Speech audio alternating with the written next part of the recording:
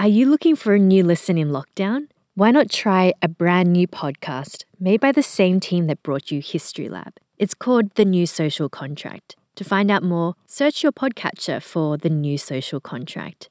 The first episode has just been released, and here's what you can expect. Welcome to The New Social Contract, a podcast that examines how the relationship between universities, the state, and the public might be reshaped as we live through this global pandemic. Universities were among the first big organisations in Australia to take a massive hit from the pandemic when lucrative international students were banned from returning to this country. Universities have existed for close to 1,000 years, and across the centuries, they have been places for making sense of the world and shaping it. But it would be a total mistake to see universities as static and unchanging. Under the pressures of war, political rupture, and social and economic demands, they have often been remade. So is this what we're experiencing now as COVID-19 rips through our lives?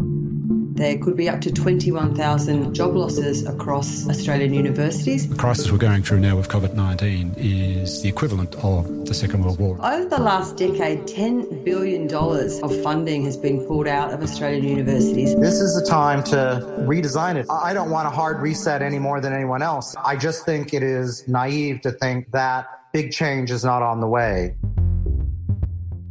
As our old ways of working are suspended or transformed, it's hard to know which of these changes are temporary and which will be here to stay. Rather than chasing the change that happens, I think we need to be leading the change. Meanwhile, our students are looking at a future in which they bear the costs of this pandemic and the continuing ecological crisis. What will they demand of universities as they make lives in a very different kind of world? The uncertainty is making it difficult for everyone, for university leaders, academics and students. I'm Tamsin Peach, a historian at the University of Technology, Sydney, and I've long been interested in universities and their relationship to society. I want to use this time in lockdown to begin a conversation with you about the kind of higher education sector our society needs. By using the lens of the past and the present, and yes, even the future, we'll investigate what the public can legitimately demand of their universities and how higher education in Australia might be remade. Episode 1 is coming to your podcatcher soon.